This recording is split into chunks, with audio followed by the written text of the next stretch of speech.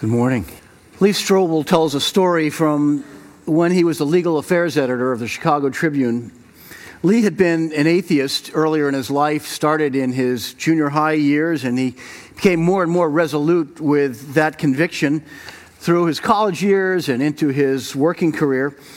But then his wife started attending a church with a friend, and she got serious about her newfound faith journey.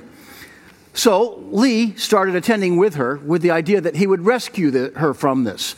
He'd attend church enough to figure out where all the holes were so that he could talk her out of it and that he could save her from this church.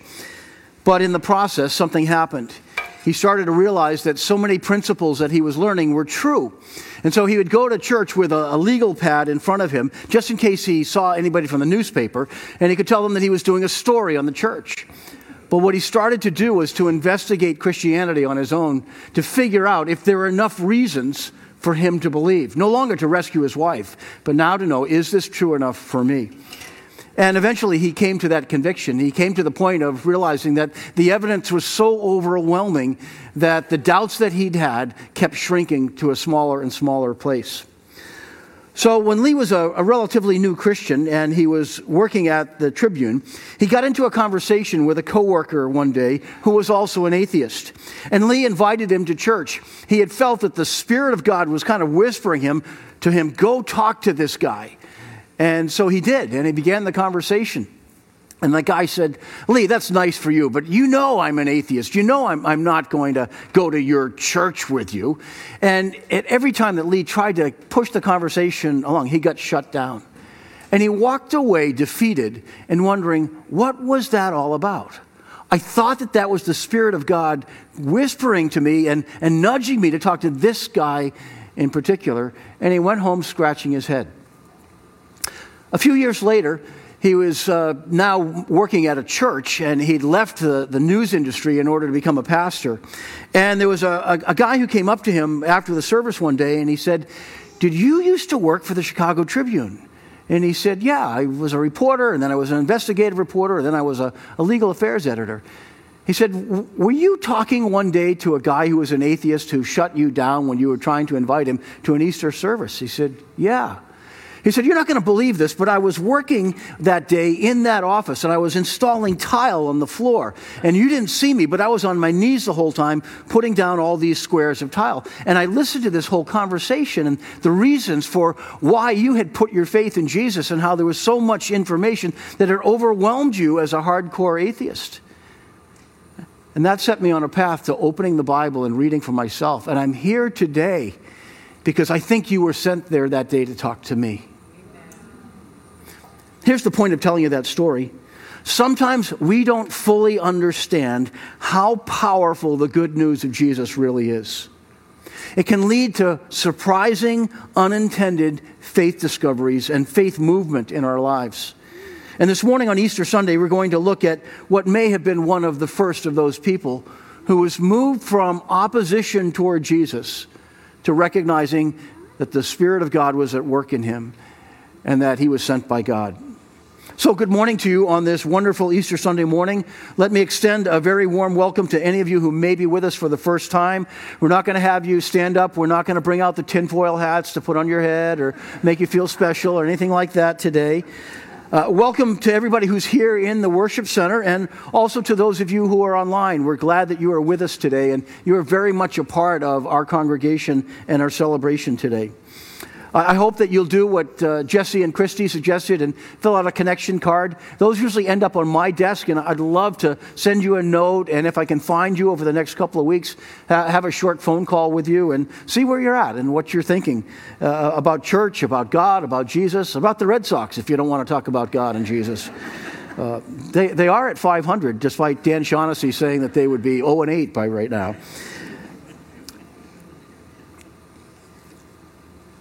We're going to look at Easter from a different vantage point this morning, from the vantage point of one of the Roman soldiers.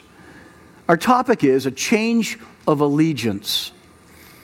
And here's the question that I have in walking into this. What factors would lead a person who was once opposed to Jesus or who did not believe in the resurrection to the point where they become one of his followers? What factors are a part of that? There are 3 or 4 moves to where I'm going with this morning, and most of this is based on the passage that Jesse read to you a moment ago from Matthew chapter 28. But there's one verse in Luke 23 where there's a contrast, and that's what I want to highlight. 3 verses here at the beginning of Matthew 28. There was a violent earthquake. An angel of the Lord came down from heaven and, going to the tomb, rolled back the stone and sat on it. His appearance was like lightning, and his clothes were white as snow. The guards were so afraid of him that they shook and became like dead men. Matthew presents 2 side-by-side accounts of Jesus' resurrection. First, we have the account of Mary Magdalene and the other women who were at the tomb. Now, these women had watched Jesus breathe his last and then die. And on this day, they were coming to the tomb, perhaps for the first of many intended remembrances. When they last saw Jesus, he was dead, and it seemed that the Jesus movement was over. Let this sink in when you think about Mary Magdalene and the women who went to the tomb early that morning. They knew Jesus was dead, and they were now in grave honoring mode. Side by side, we have the account of the Roman soldiers. Some of these soldiers had taken part in scourging and beating Jesus and in mocking Jesus. At least one of them had driven the nails through his hands and feet. Spikes, really, not nails, not little brads, big, huge spikes that would go into essentially railroad ties. Some had cast lots to see who would get Jesus close. Another had pierced his side, watching blood and water flow out, proving that he was dead. They'd nicked the pericardium, that sac around the heart. That's why there was blood and water together. They had differing emotional reactions to the angel's message as well. Mary and the women were told not to be afraid, and they listened to the angel's report, but they found the courage to move on and to act on the message they'd been given and take on the assignment to go and tell the other disciples. Interesting note that here Jesus, through this angel and through his own follow-up conversation he would have with them a few minutes later, Jesus was choosing a group of women to be the first proclaimers of the resurrection. It's actually one of the reasons it goes to the credibility, because literature in that time would not have done a thing like that. They always would have chosen a male. Guards, on the other hand, shook and fell as dead men when they saw the angels. Both groups scared, one falling down like dead men, the other rising from their fear and going forward. They also had differing reports after leaving this angel who had announced to them what had happened.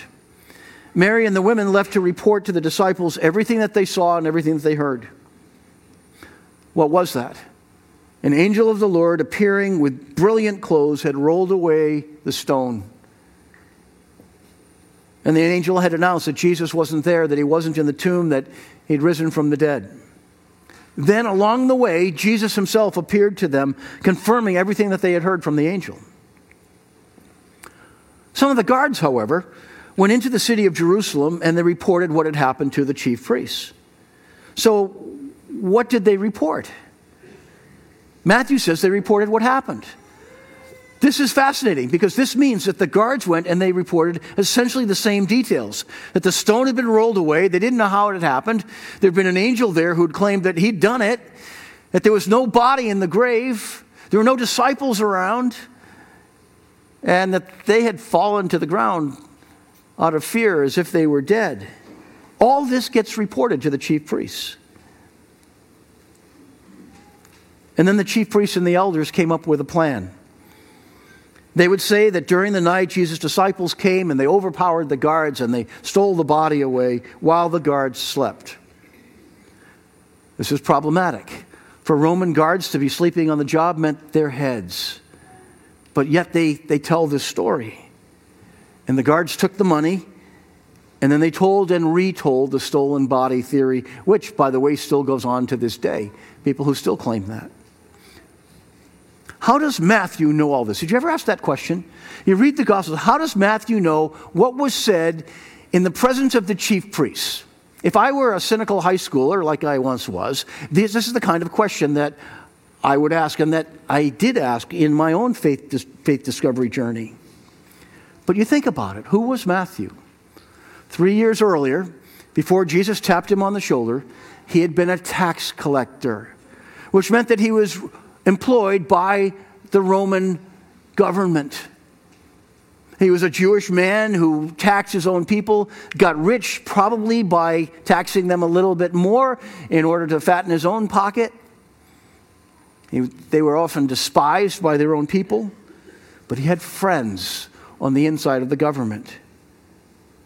All of a sudden, it becomes far more realistic that there's a reason why Matthew had access to this kind of information. Matthew alone out of all the disciples. The stolen Jesus story began to spread widely throughout the city, but Matthew knew that he and the disciples at that moment had run away, and they were in hiding. So Matthew presents these two side-by-side accounts of the resurrection.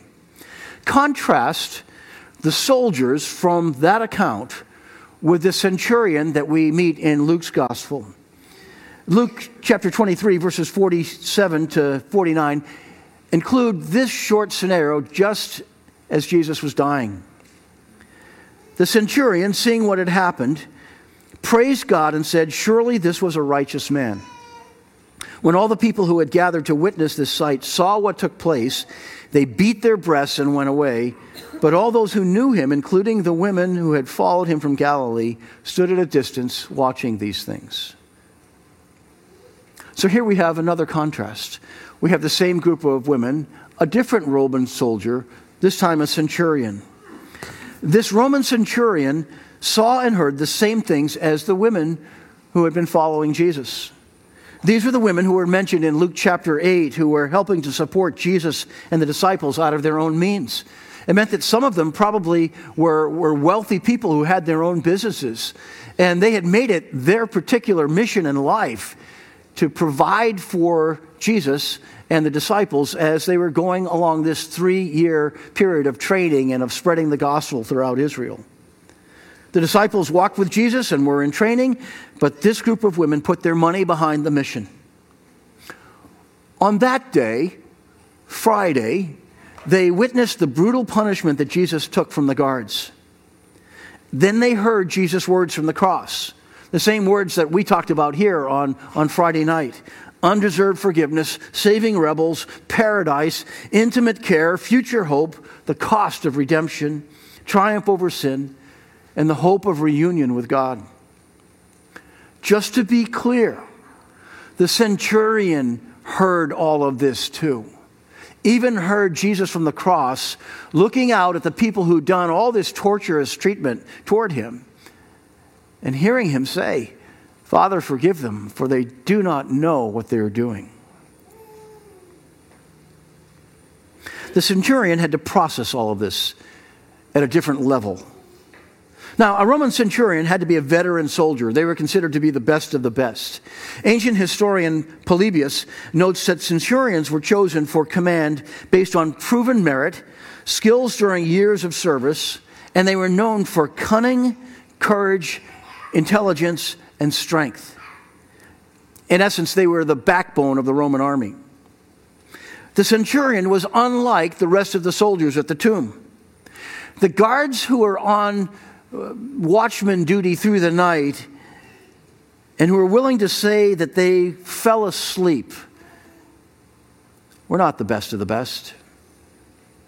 But the centurion was assigned and overseeing the crucifixion team. Contrary to some reports, crucifixion was not a commonplace punishment. It was reserved for people deemed revolutionaries and enemies of the state, those who were guilty of treason. Crucifixion was a slow, painful art of extending the suffering of a person the government wanted to humiliate and then extinguish. People didn't survive crucifixion.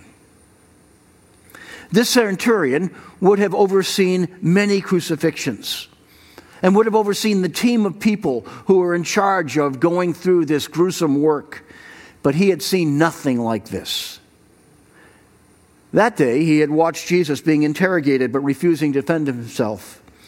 That day, he had watched Jesus suffer, yet refused to curse others or lash out in anger. That day, he heard the Good Friday sermon from the cross, with all the things that we talked about, forgiveness and saving rebels and the promise of paradise to one of those thieves hanging on the cross. And then he said, "It is finished," and he breathed his last, and he gave up his spirit to God the Father. All of this prompted the only statement that we have in the Bible from this particular Roman centurion. Surely this was a righteous man. In that moment, there was a change of allegiance that happened in that centurion's heart. Max Lucado writes this about that moment. If it is true that a picture paints 1,000 words, then there was a Roman centurion who got a dictionary full. All he did was see Jesus suffer. He never heard him preach or saw him heal or followed him through the crowds. He never witnessed him still the wind. He only witnessed the way he died. But that was all it took to cause this weather-worn soldier to take a giant step of faith. That says a lot, doesn't it?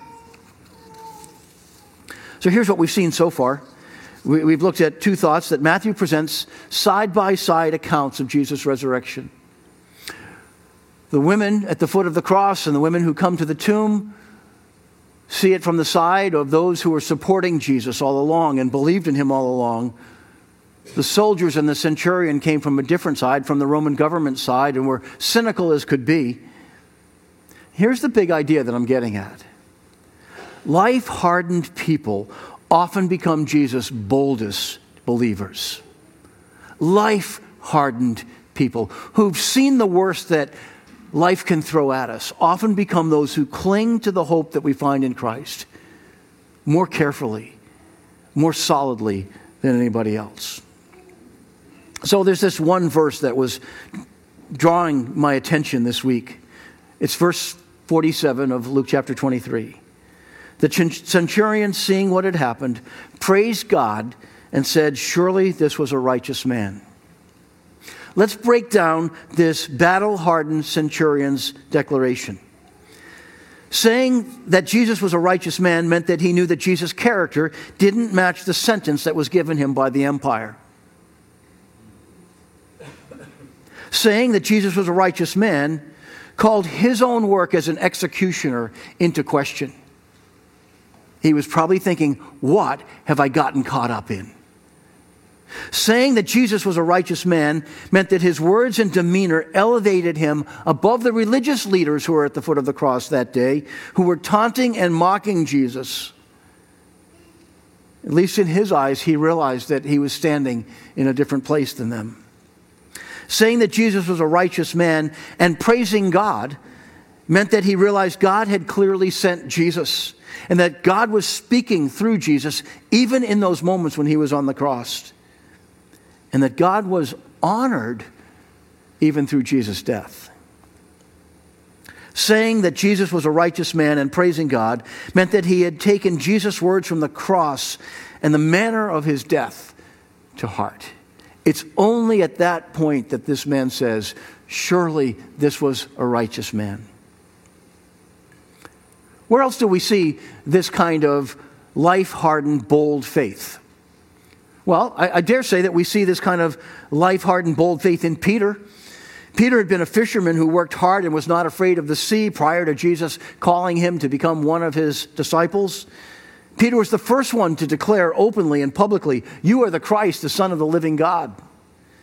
Peter was the only one who dared to ask Jesus to tell him to walk out to him on the water. And for a few short seconds, Peter actually walked on the water, and until he wondered, what on earth am I doing? And he looked down at the waves, and when fear caught hold, he sank until Jesus grabbed him. On the night when Jesus was arrested, Peter was the one who leaped at the temple guards, and he cut off the ear of one of the servants in that crowd with a knife. Peter wasn't among the timid. Peter had a life-hardened, bold faith, and sometimes it got him into trouble. That's why we like him. Church history tells us that when Nero called for Peter to be crucified, Peter refused to die in the same manner as his Lord Jesus. And so they hung him on the cross and crucified him upside down. We've seen this same kind of life-hardened, bold faith in the Apostle Paul. The disciples were at first afraid of him. No, not afraid of him. Terrified of him. And all Israel was stunned when Saul of Tarsus, soon to be known by his surname Paul, became a Christian. Even in that first delivery when a prophet comes and prays over Saul at that point and tells him that Jesus was calling him and said, "You're going to suffer greatly for the cause of Jesus." And he did. 3 times he was beaten with rods. 1 time he was stoned and left for dead. Even his friends thought that he was gone. He was shipwrecked. He spent years in prison and in house arrest. All of this because of his faith. Everywhere he went, he was loved by Christians and opposed by those who wanted to destroy the church. I remember years ago reading the statement from an older pastor who lamented. He said, "Everywhere that Peter went, they broke out in riots. Everywhere I go, they break out tea." You know, most of us don't live that kind of bold existence. Church history tells us that he too was executed by Nero. How about Thomas, the disciple who initially refused to believe in the resurrection, told all the rest of the disciples, "I won't believe it until I see it with my own eyes." And all of a sudden, Jesus walked into the room days after the resurrection. And he speaks to Thomas and he says, "Here, touch my wounds. Put your hand into that spot in my side where the spear went in. See my hands and my feet." And Thomas didn't need to touch. He dropped to his knees and said, "My Lord and my God," and began to worship Jesus. Again, life-hardened people often become Jesus' boldest believers. Luke 7 records another centurion who blew Jesus' faith away. This Roman centurion was deeply respected as a righteous Gentile by his Jewish neighbors in Capernaum. And when his servant was sick and dying, he asked them for help. And the elders of the city, think of this, the Jewish elders of the city went to Jesus and asked him to come to this centurion's house and heal the servant. Sometimes we get the picture from the Gospels that Jesus was in opposition with all of the Jewish people, but that's not true. All the disciples were Jewish people. Most of the earliest followers of Jesus were Jewish people. It was the Pharisees and the teachers of the law, and ultimately the chief priests, that opposed Jesus so greatly. And the elders in this particular town respected Jesus. Didn't understand him, but they knew something of the power of God was at work in him. And when Jesus arrived at the centurion's home, the centurion told Jesus that he wasn't worthy of having Jesus come into his home. But he knew that Jesus was a man of authority. He said, "I know what it's like. I'm a centurion. I have these men who all work for me. And if I say go, they go. And if I say come, they come. And I know that you are a man of authority and you speak the same way." And then he said, "But if you just say the word, I know that my servant will be healed." Jesus turned that into a teaching moment before he spoke the word. He says to his disciples and all the other neighbors who are listening in on that conversation, he says, "I haven't seen such faith in all Israel, but this Roman centurion has it." I wonder if the word about these encounters spread among Roman soldiers, because Acts chapter 10 describes the faith of a third Roman centurion. This centurion was named Cornelius. He's the only one that's named here in the Bible. We're told that he was devout, he was prayerful, he was seeking God. And while he was praying one day, he had a vision of an angel telling him to send for Peter. This man sent a soldier and 2 of his servants to find Peter, to bring him to his home so that they could hear about the life, death, and resurrection of Jesus. By the time that Peter arrived, Cornelius had filled the house with all of his family and his friends. And as Peter was telling them about all that he had witnessed, especially about Jesus' death on the cross and being raised from the dead by God's power, and how Jesus had fulfilled the words of the Old Testament prophets, and how everyone who believes in Jesus would be forgiven of their sins, which transforms the way that we live. As Peter was preaching all of this, as he was explaining, the book of Acts says that the Holy Spirit broke out on the crowd that were in Cornelius' home. And it became very powerfully evident that they were all filled with the same Spirit of God that he was filled with. This all occurred at Caesarea, the new capital city that Herod had built in honor of Caesar. So here in the city where Caesar was worshipped as a god, Romans were coming to faith in Jesus and experiencing the power of the Holy Spirit. Life-hardened people often become Jesus' boldest believers.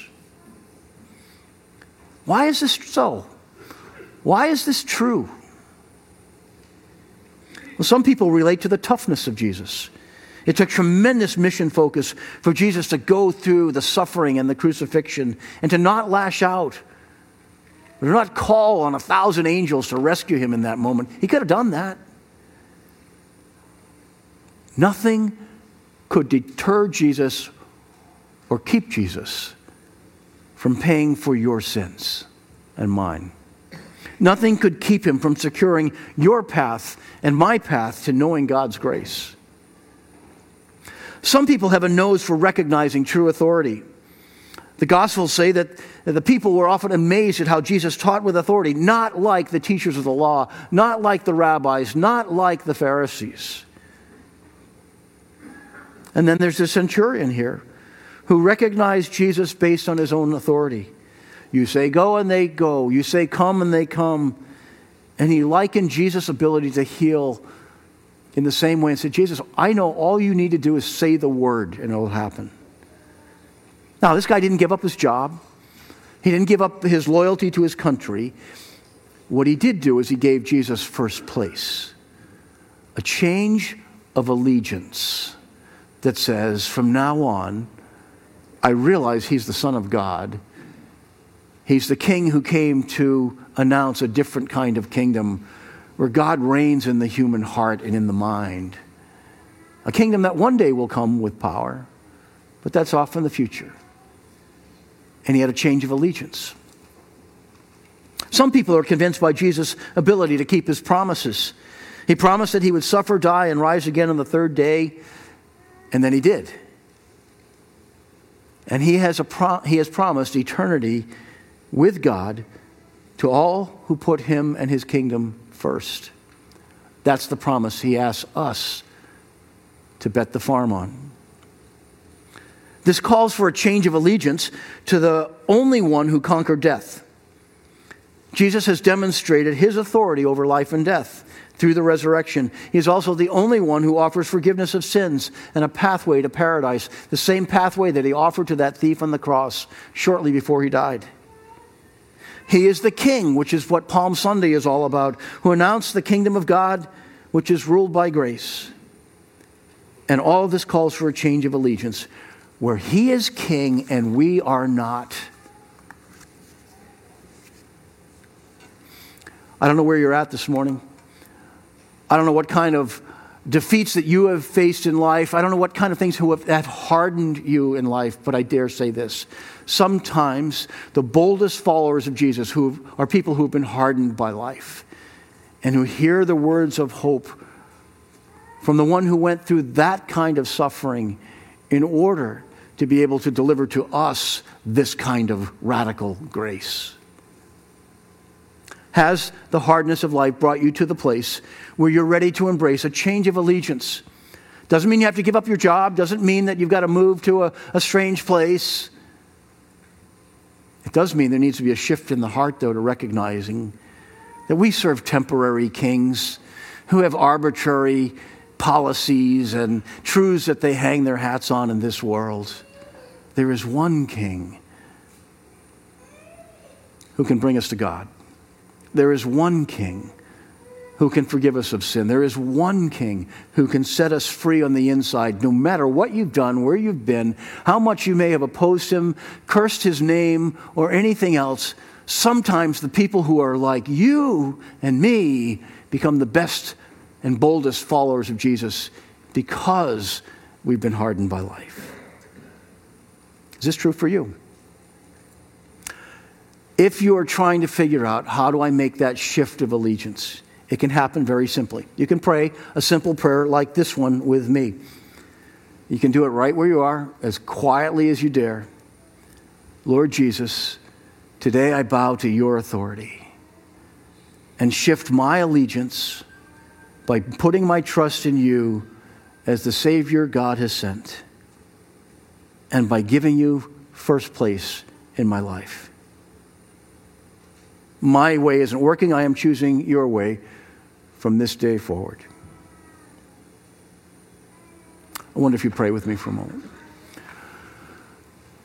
God, as we think about all the events of this week, last Sunday we celebrated Palm Sunday. We heard the testimonies of a handful of people who were baptized here and proclaiming to the world that you have changed their lives. Thank you that the gospel has this uncanny power to change the heart of even the most unexpected person. And I ask that you would change all of us. Change some of us who've been timid Christians into bolder, more confident Christians, not arrogant Christians, but bolder, able to talk about the joy that we have, able to talk about the reasons for our faith. And Lord, guide those and walk with those who are thinking about, or even in this moment, deciding to shift their allegiance, to follow you as the conqueror of death and the one who gives us great hope for the future. Bring change into our lives, good change. Produce fruit in our lives, the kind that causes other people to see the living God in us. Produce in us the kind of peace of heart and joy that overrides all of the hardships of life.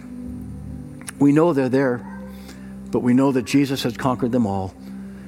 And it is on this day that you have the final word, because this is the day when you raised Jesus from the dead and declared your victory for us. Thank you in his name for all that we celebrate today. Amen. Hey, I want to invite you back next week. I don't know if any of you watched the Super Bowl. You know, this is a little event that happens in early February. But there's a group of people who put together a campaign, and they had some ads that day that are called He Gets Us. And next Sunday, we're going to start a 10-week series that takes advantage of some of that campaign. And there are literally hundreds of churches around the country that are doing the same thing. And if you want to order this little book, it probably costs you less than $10 on Amazon, just called He Gets Us. Look it up, and you can track with where we're going the next several weeks. But He Gets Us traces the life of Jesus. And I'd really invite you to look at some of the themes of Jesus' life along with us over the next 10 weeks. One of the things I know about Jesus is no matter who you are, where you are at in your faith development or your lack of faith development, he gets you. See you next week.